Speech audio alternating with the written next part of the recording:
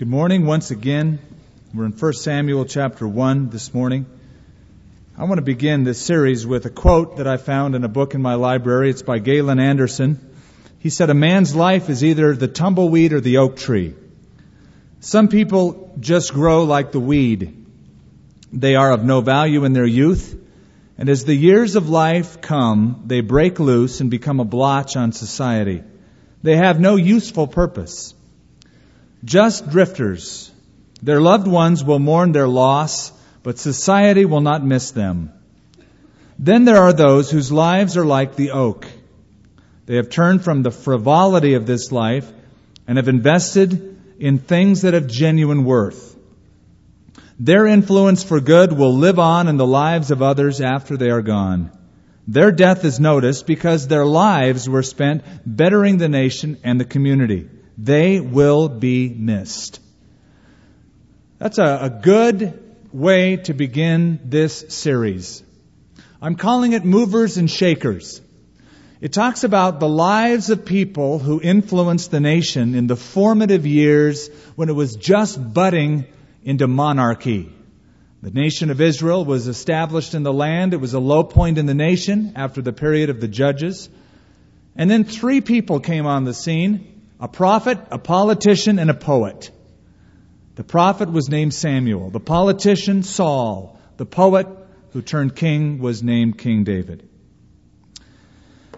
The key concept is influence in this series. These are people who influenced an entire nation.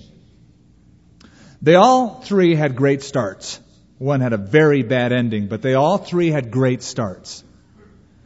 All three of them had flaws. We'll see them in the next few weeks. All three of them influenced a nation, and all three of them influenced each other as well. It seems that our influence is either negative or positive. It's never neutral. The footprints that we leave in people's lives are for the good or for the worse. And we're going to look at the lives of these people in the next few weeks. Maybe you can think of those in your lives that have influenced you. They've had a good impact on you, made a great impression on you. Perhaps it was a teacher, or it was a grandparent, or a parent, or a good friend. Somebody that you met that dramatically impacted your life. Could have even been a cartoon character. It's funny how we get impressions from many, many different sources. But the issue we want to focus on is, what kind of footprints are we leaving in our family? What kind of footprints are we leaving, impressions are we leaving in our church, in our community? You should also know that this is not just the story of three great men. There are women involved, and we're going to look at their lives as we go through this series on Movers and Shakers as well. In fact, the beginning of the story begins with a woman named Hannah. That's where we start this morning, and that's where the author begins with her life. You know, it seems that whenever God wants to do a great work, He gets hold of a man. And whenever God wants to do an exceptionally great work, He gets hold of a woman. I've seen that in so many instances where when there is a need that arises in the church, women first come to volunteer to help out. Look in the Scripture at how many times that happened. The story of redemption in the book of Exodus begins with a godly woman named Jochebed, the mother of Moses, who had faith to drift her baby off in the river. And then there's another girl, Moses' sister, who watches as it goes and fills in another woman, Pharaoh's daughter. Three women begin the story of redemption. The story of the genealogy of Christ from King David begins with a woman, a Moabitess named Ruth, who marries Boaz, who has Obed, and then Jesse, and then David. The story of miraculous preservation of the entire Jewish nation in the country of Persia is because of a woman named Hadassah. We know her by her Persian name better, Esther. The story of the Gospels begin with a woman named Mary, a woman of faith, trusting upon the Lord, the mother of Jesus. There's an old proverb that says, one generation plants the tree and another gets the shade. Samuel, the prophet, the first in the groupings known as the prophets, gets the shade from a wonderful woman by the name of Hannah, his mother. She provided the shade. She was the oak tree that Galen Anderson spoke about. In fact, the entire nation of Israel has a debt of gratitude to pay this woman. We're going to read her story this morning, or part of it. We're going to look at two things. She was a woman with a problem. She was a woman with priorities. Let's read the first 8 verses, and the problem becomes quite clear. Now there was a certain man of Ramathaim Zophim, of the mountains of Ephraim, and his name was Elkanah, the son of Jeroham, the son of Elihu, the son of Tohu, the son of Zuph, an Ephraimite. And he had 2 wives. Now that's a problem. It's not her problem, it is his problem. And we'll see that in a moment. The name of one was Hannah. The name of the other, Peninnah. And Peninnah had children, but Hannah had no children. That's her problem. It's a problem indeed. This man went up from his city yearly to worship and sacrifice to the Lord of hosts in Shiloh. Also, the 2 sons of Eli, Hophni and Phinehas, the priests of the Lord, were there. And whenever the time came for Elkanah to make an offering, he would give portions to Peninnah, his wife, to all her sons and daughters. But to Hannah, he would give a double portion. For he loved Hannah, although the Lord had closed her womb. And her rival also provoked her severely to make her miserable because the Lord had closed her womb. And so it was year by year when she went up to the house of the Lord that she provoked her. Therefore she wept and did not eat. Then Elkanah, her husband, said to her, Hannah, why do you weep? Why is your heart grieved? Am I not better to you than 10 sons? The woman Hannah was a woman with a problem. She was barren. She had no children. The burning desire of every Hebrew couple was to bear children so that their name could live on in Israel. And in their view back then, the more children, the better they were. The better they would be in their old age, the better they would be as their name would develop in the land. And so Psalm 127 says, children are a heritage from the Lord. The fruit of the womb is His reward. And happy is the one whose quiver is full of them. That was every mother's desire, every woman's desire, every man's desire to have children. This guy has 2 wives, which is against God's standard. God's original design in Genesis 2 is the one man, one woman relationship.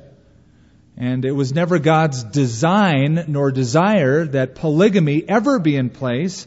In fact, every time it was in place, there was a problem. We can see it here, the rivalry. It was in ancient societies, however, permitted primarily for the perpetuity of the name of the tribe in Israel. So evidently, Elkanah married Hannah. No children developed, so he married Peninnah for the sake of having children. Childlessness was a terrible stigma. Most women believed it was a curse from God. It wasn't a curse from God. They believed it was. They took it very personally, very seriously. You may remember back when one of the wives of Jacob named Leah finally found out she was pregnant, and she rejoices saying, the Lord has taken away my affliction. That's what they saw it as, an affliction, if you couldn't have children. And then when she became pregnant, the other wife of Jacob named Rachel grabs her husband and says, give me children or I'll die. A Jewish rabbi at that time said there were 7 people that were excommunicated from God, and the list began, a Jew who has no wife, or a Jew who has a wife and who has no child. In some cases, childlessness was grounds for divorce. Now that's bad enough. Hannah had it worse. Not only was she barren, she had competition. Her name was Peninnah. She had to share the home with her and her children. And notice the end of verse 4. that Elkanah would give portions to Peninnah his wife and to all her sons and daughters. You get the impression that there's more than one, like there's a whole bunch. Not only is Hannah childless, but she's in the same home with another wife that her husband shares who has lots of sons and daughters. Imagine preparing family meals, going out on outings, going to church, going to worship. In fact, the most painful period was no doubt this annual 15-mile trek from Ramathaim Zophim to Shiloh, where they would worship at the tabernacle. Because the family was to give an animal in sacrifice, a portion was used to burn on the altar, the rest of the animal given back to the family. They were commanded to eat it in the presence of the Lord with rejoicing. And everybody was rejoicing except Hannah. No joy was in her heart. She was broken.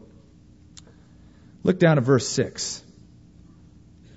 Her rival provoked her severely to make her miserable because the Lord had closed her womb. And so it was year by year. This went on for a long time.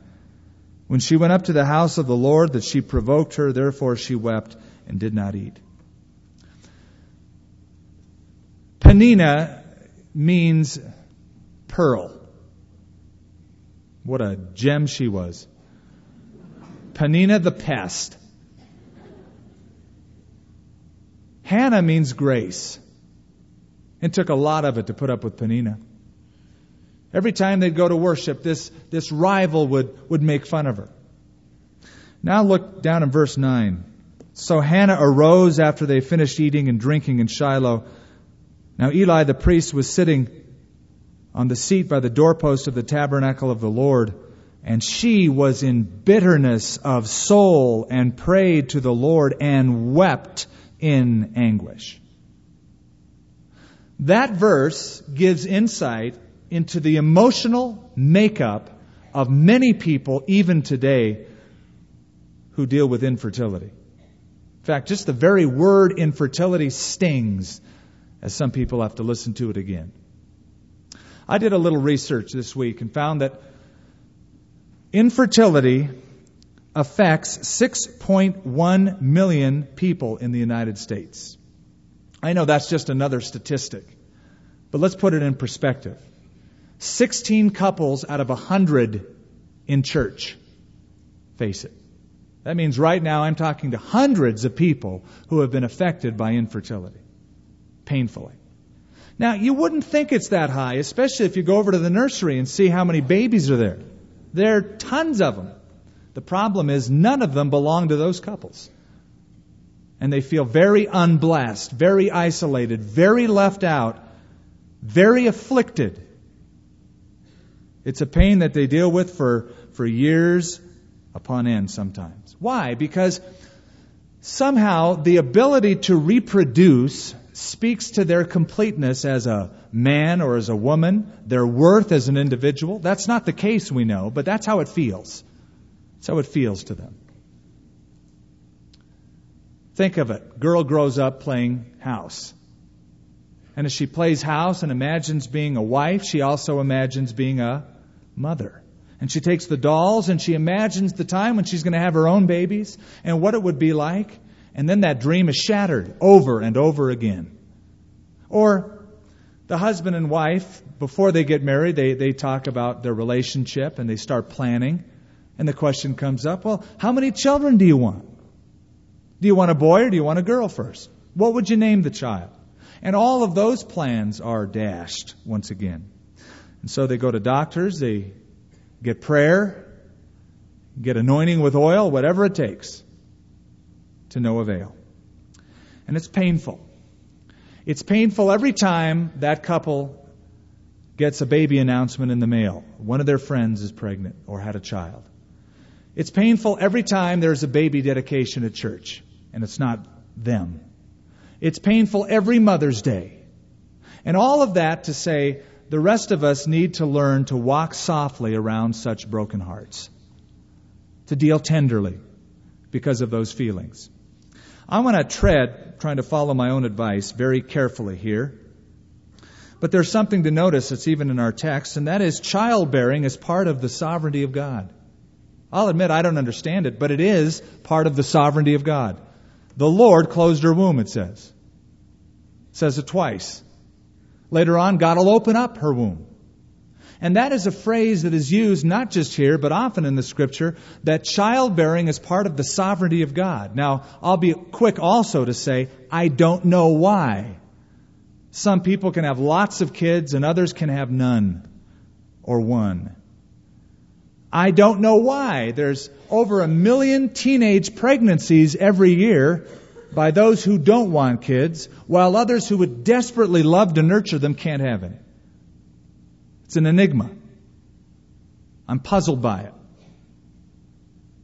One woman had to come to grips with this, as many do. Her name was Cindy Lowen, and she wrote in an infertility journal these words: I have been prayed over, I've been anointed for healing on various occasions, but each time I've submitted to God in this area, my doctor has reported a poorer prognosis. Yes, in His own way, God was answering my earnest prayers. While my self-esteem had been bruised, I realize now that it does not rest upon my ability to reproduce. A lesson that she learned. Life does not always come in packages that we design, does it?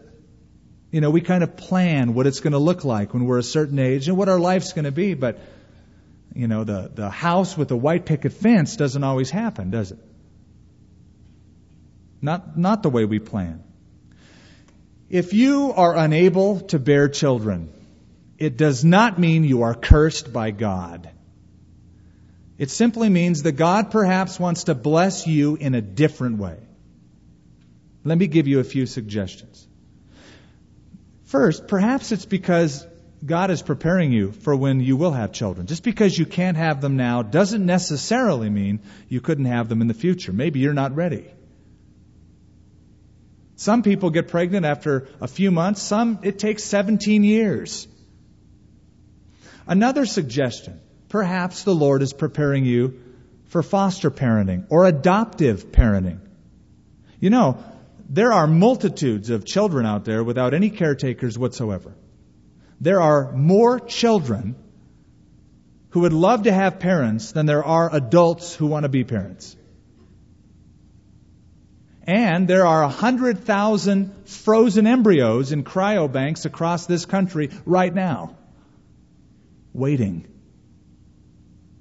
A third possibility is that God might want you available in some way that childbirth would make it impossible otherwise.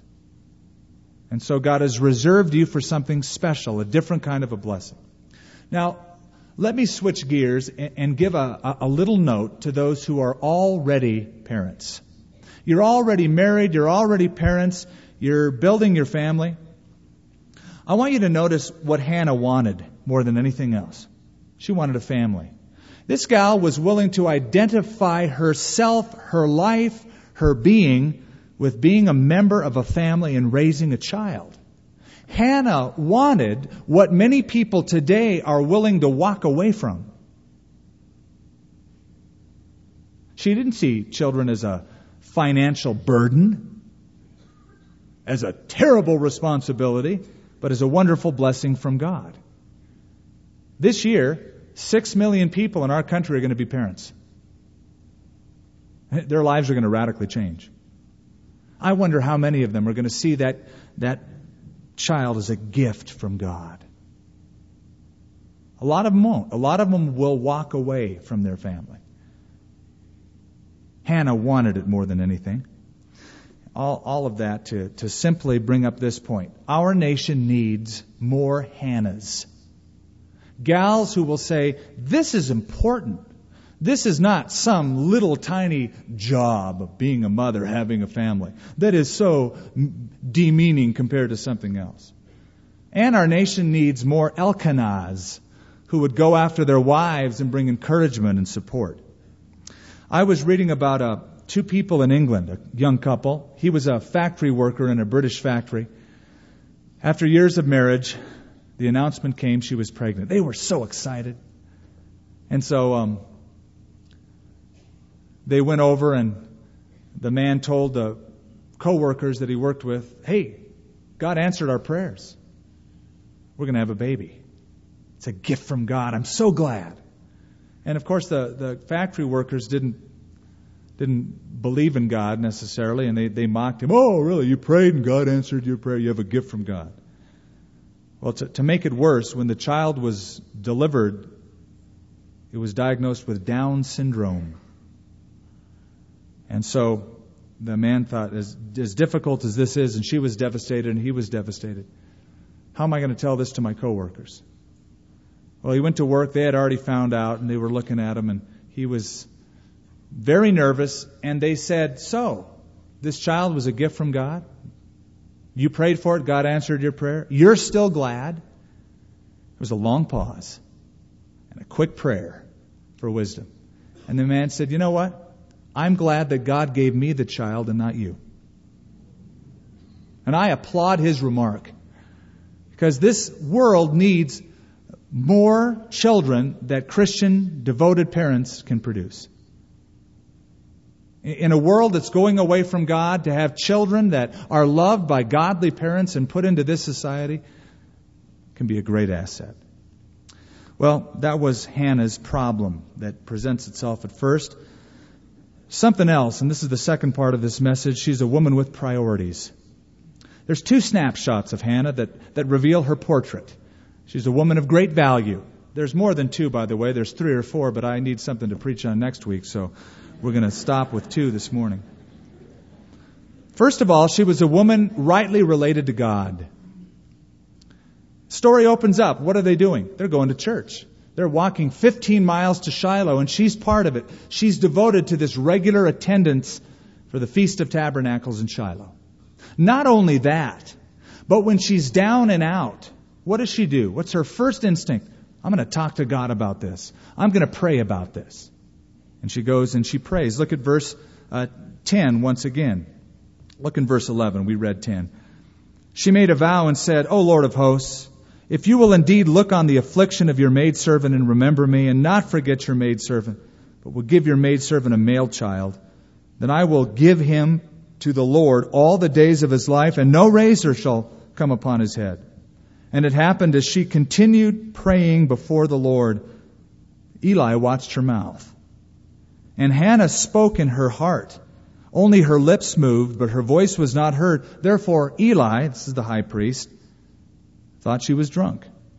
And Eli said to her, "How long will you be drunk? Put away your wine from you." And Hannah answered and said, "No, my Lord, I am a woman of sorrowful spirit.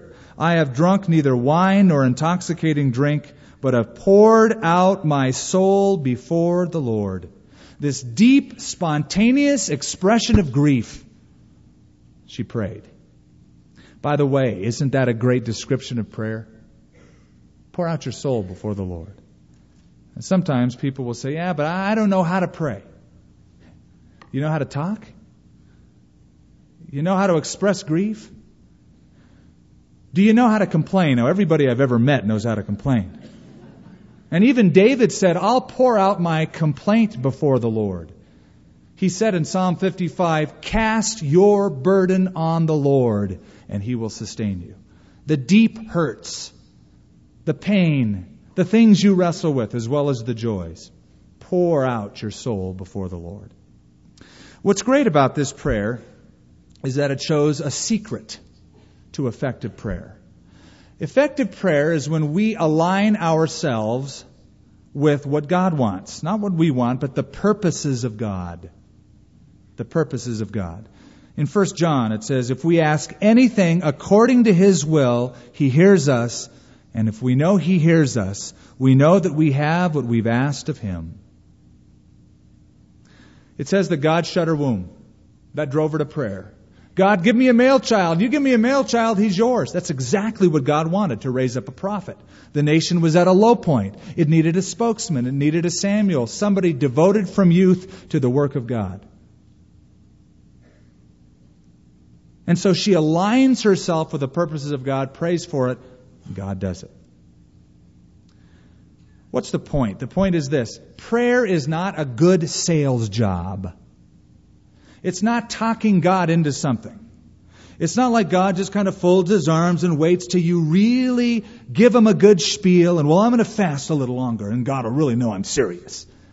Effective prayer is reached when you align yourself with the purposes of God, and God is looking for somebody to bless who's aligned with His purposes. First Chronicles says, the eyes of the Lord go to and fro throughout the entire earth, that He might strengthen those whose hearts are fully committed to Him. And so she prayed in alignment with the purpose of God. Not only did she pray, but skip ahead to chapter 2. A couple verses. Hannah prayed and said, now she writes her own worship song. My heart rejoices in the Lord. My horn is exalted in the Lord. I smile at my enemies because I rejoice in your salvation. No one is holy like the Lord. There is none beside you, nor is there any rock like our God. Listen, that's a whole lot deeper than now I lay me down to sleep. She had a depth of relationship. It was real. It was authentic. She was in right relationship to her God. And she's going to be Samuel's mother.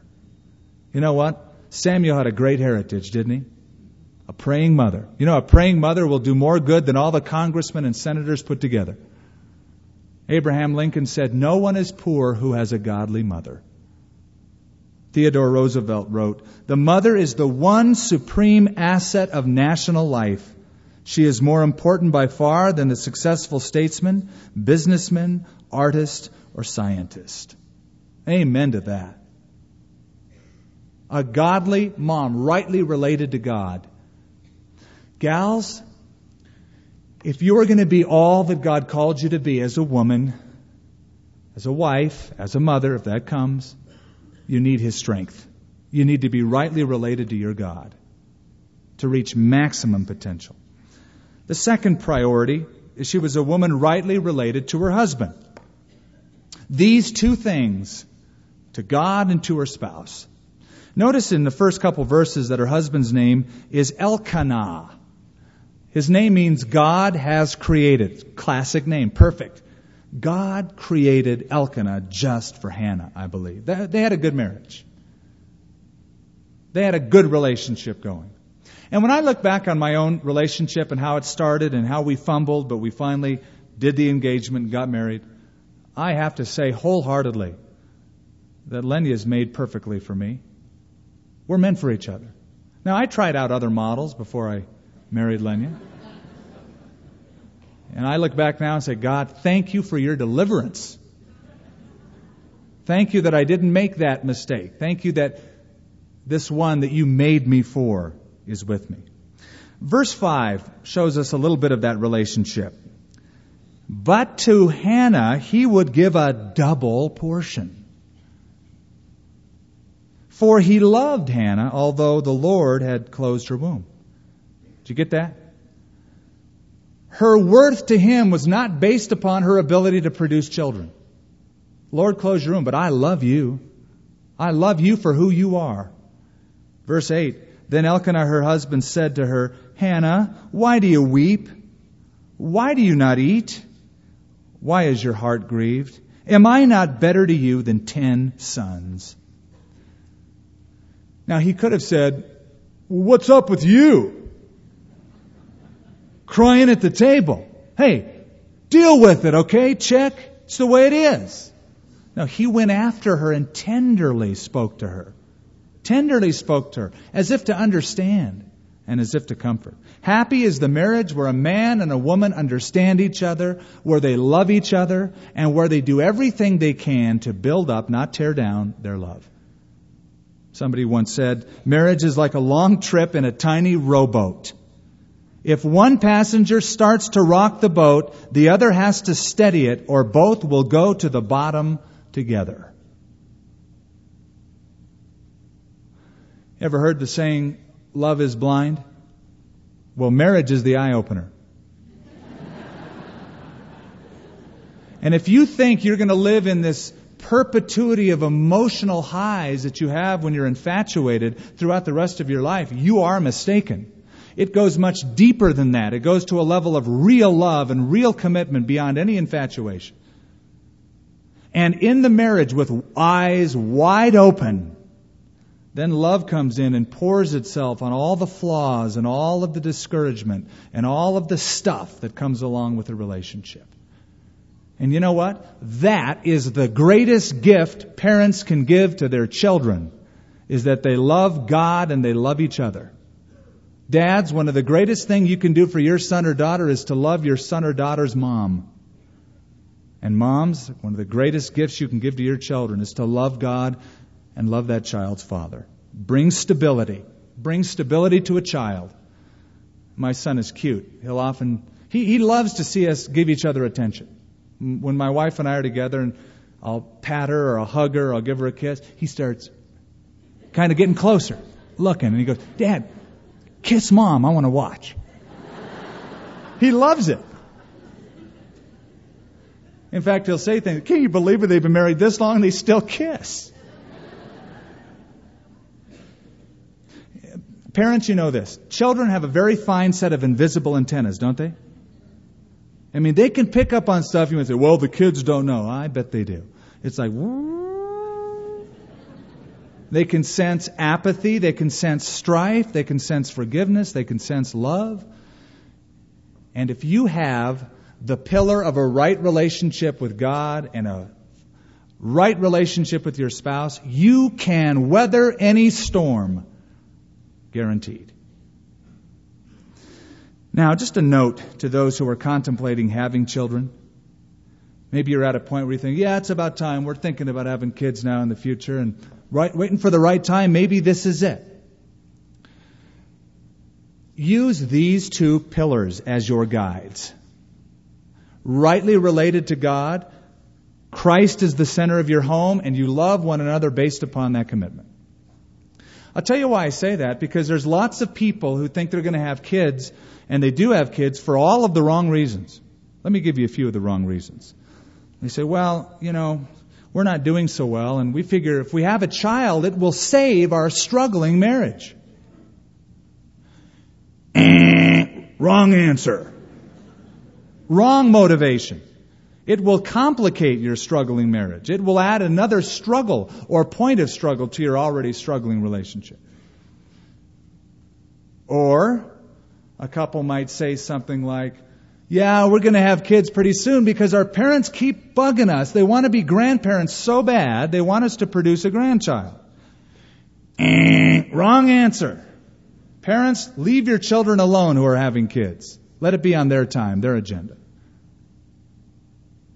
Or, "Well, I feel so unloved in this relationship. If I had a child, at least I know my own child would love me." Wrong answer. Wrong motivation. Make sure God is the center of your home. It should be God-centered and it should be marriage-centered. Too many homes are child-centered. It happens without many couples even knowing it. The shift goes off from the relationship with God and the relationship we have with each other as husband and wife, and the child comes into the home and sets the agenda. Everything revolves around the child's interests, the child's activities, the child's relationships. And so there's a disintegration horizontally between husband and wife.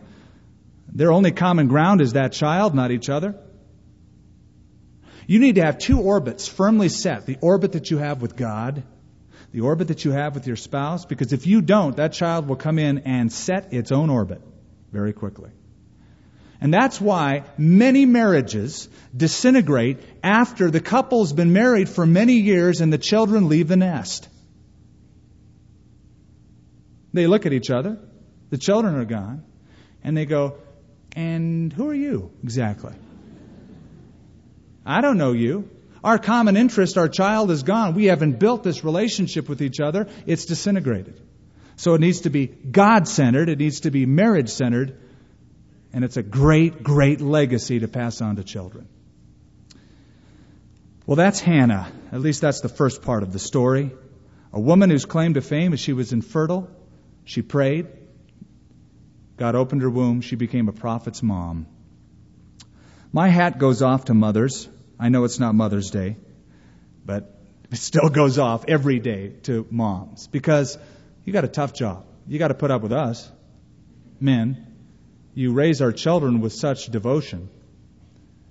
And especially to those single mothers. I pray for you every time I see one. Such a hard job to balance life out with raising children. And men need to stand up and applaud the hard work that you do. In fact, men, treat your women well. Treat those wives well. Go after them like Elkanah did to Hannah. Let that woman know you love her more than any woman on the face of the earth. If you don't, she'll be insecure. Let her know, well, no, not let her know, be better to her than 10 sons. That relationship needs to be intact. Well, I've been pretty candid. Can I get a little more frank as I close? Thank you. Some of us men need to grow up. Some of us men have entered into a relationship with our wives and then with children with a very selfish attitude. I have my life, my independence. Listen, when you have 3 orbits going, you and God, you and a wife, and you and children, that'll take up all your time. That's time consuming enough. That is a selfless endeavor, not selfish. You cannot do those well being selfish. It takes surrender and abandonment and saying, like Elkanah did to his wife, hey, I'm better to you than 10 sons, devoted to that relationship. How many of you have used a computer? Raise your hands. You've touched a computer. You've actually used one. Okay. Then you'll appreciate this closing illustration of a marriage problem. It's written in computer language. Some of you have seen it. It's a message to tech support systems.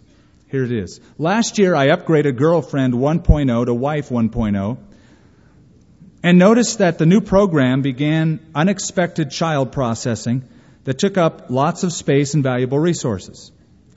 No mention of this phenomenon was included in the product brochure. In addition, Wife 1.0 installs itself into all other programs and launches during system initialization, where it monitors all other system activity. Applications such as Poker Night 10.3 and Beer Bass 2.5 no longer run, crashing the system whenever selected.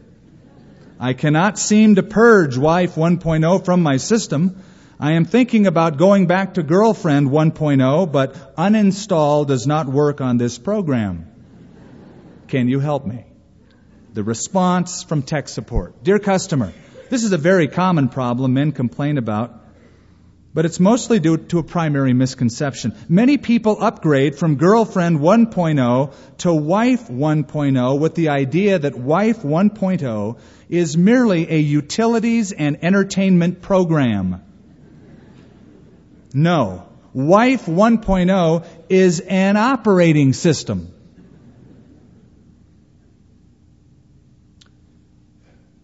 Warning. Do not try to uninstall, delete, or purge the program from the system once installed.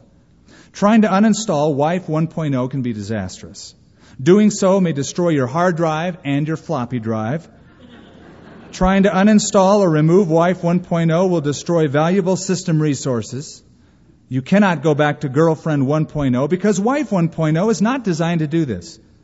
Some have tried to install Girlfriend 2.0 or Wife 2.0, but end up with more problems than the original system.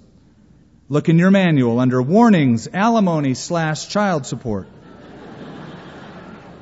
Others have tried to run Girlfriend 1.0 in the background while Wife 1.0 is running. Eventually, Wife 1.0 detects Girlfriend 1.0, and a system conflict occurs. This can lead to a non-recoverable systems crash. Some users have tried to download similar products such as Fling and One Night Stand. Often their systems have become infected with a virus. I recommend you keep Wife 1.0 and deal with the situation. Having Wife 1.0 installed myself, I might also suggest you read the entire section regarding General Protection Faults, GPFs. You must assume all responsibility for faults and problems that might occur. The best course of action is to push the apologize button, then the reset button as soon as lockup occurs. System will run smooth as long as you do. Wife 1.0 is a great program, but suggestions for improved operation of Wife 1.0 are these. 1, monthly utilities such as TLC and FTD, flowers, right? 2, frequently use Communicator 5.0, signed tech support.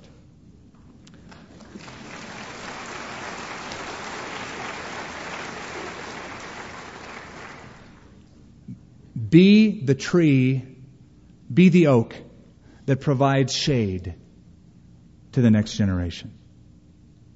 Father, we pray that you'd help us do that. A nation is as strong or as weak as families within the nation are strong or weak. Lord, I pray that we would be among some who would fight the national averages. That whatever problems we may face, the priorities would be a right relationship with our God, passionately devoted, demonstrated by consistency in our worship activity, depth of prayer life and praise, and then, Lord, that other strong pillar, that strong orbit of being rightly devoted to our spouses. Not only will we be able to weather every storm that comes our way, we'll be able to provide shade and security to the next generation that is wondering if there will ever be someone to give them direction.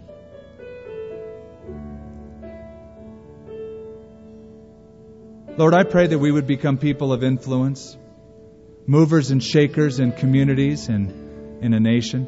But it begins by that shaking at this first level of family, where we fulfill our roles and demonstrate our love and ask for forgiveness and seek reconciliation. Bring that to us, to our church, to our community, to our nation. In Jesus' name, amen.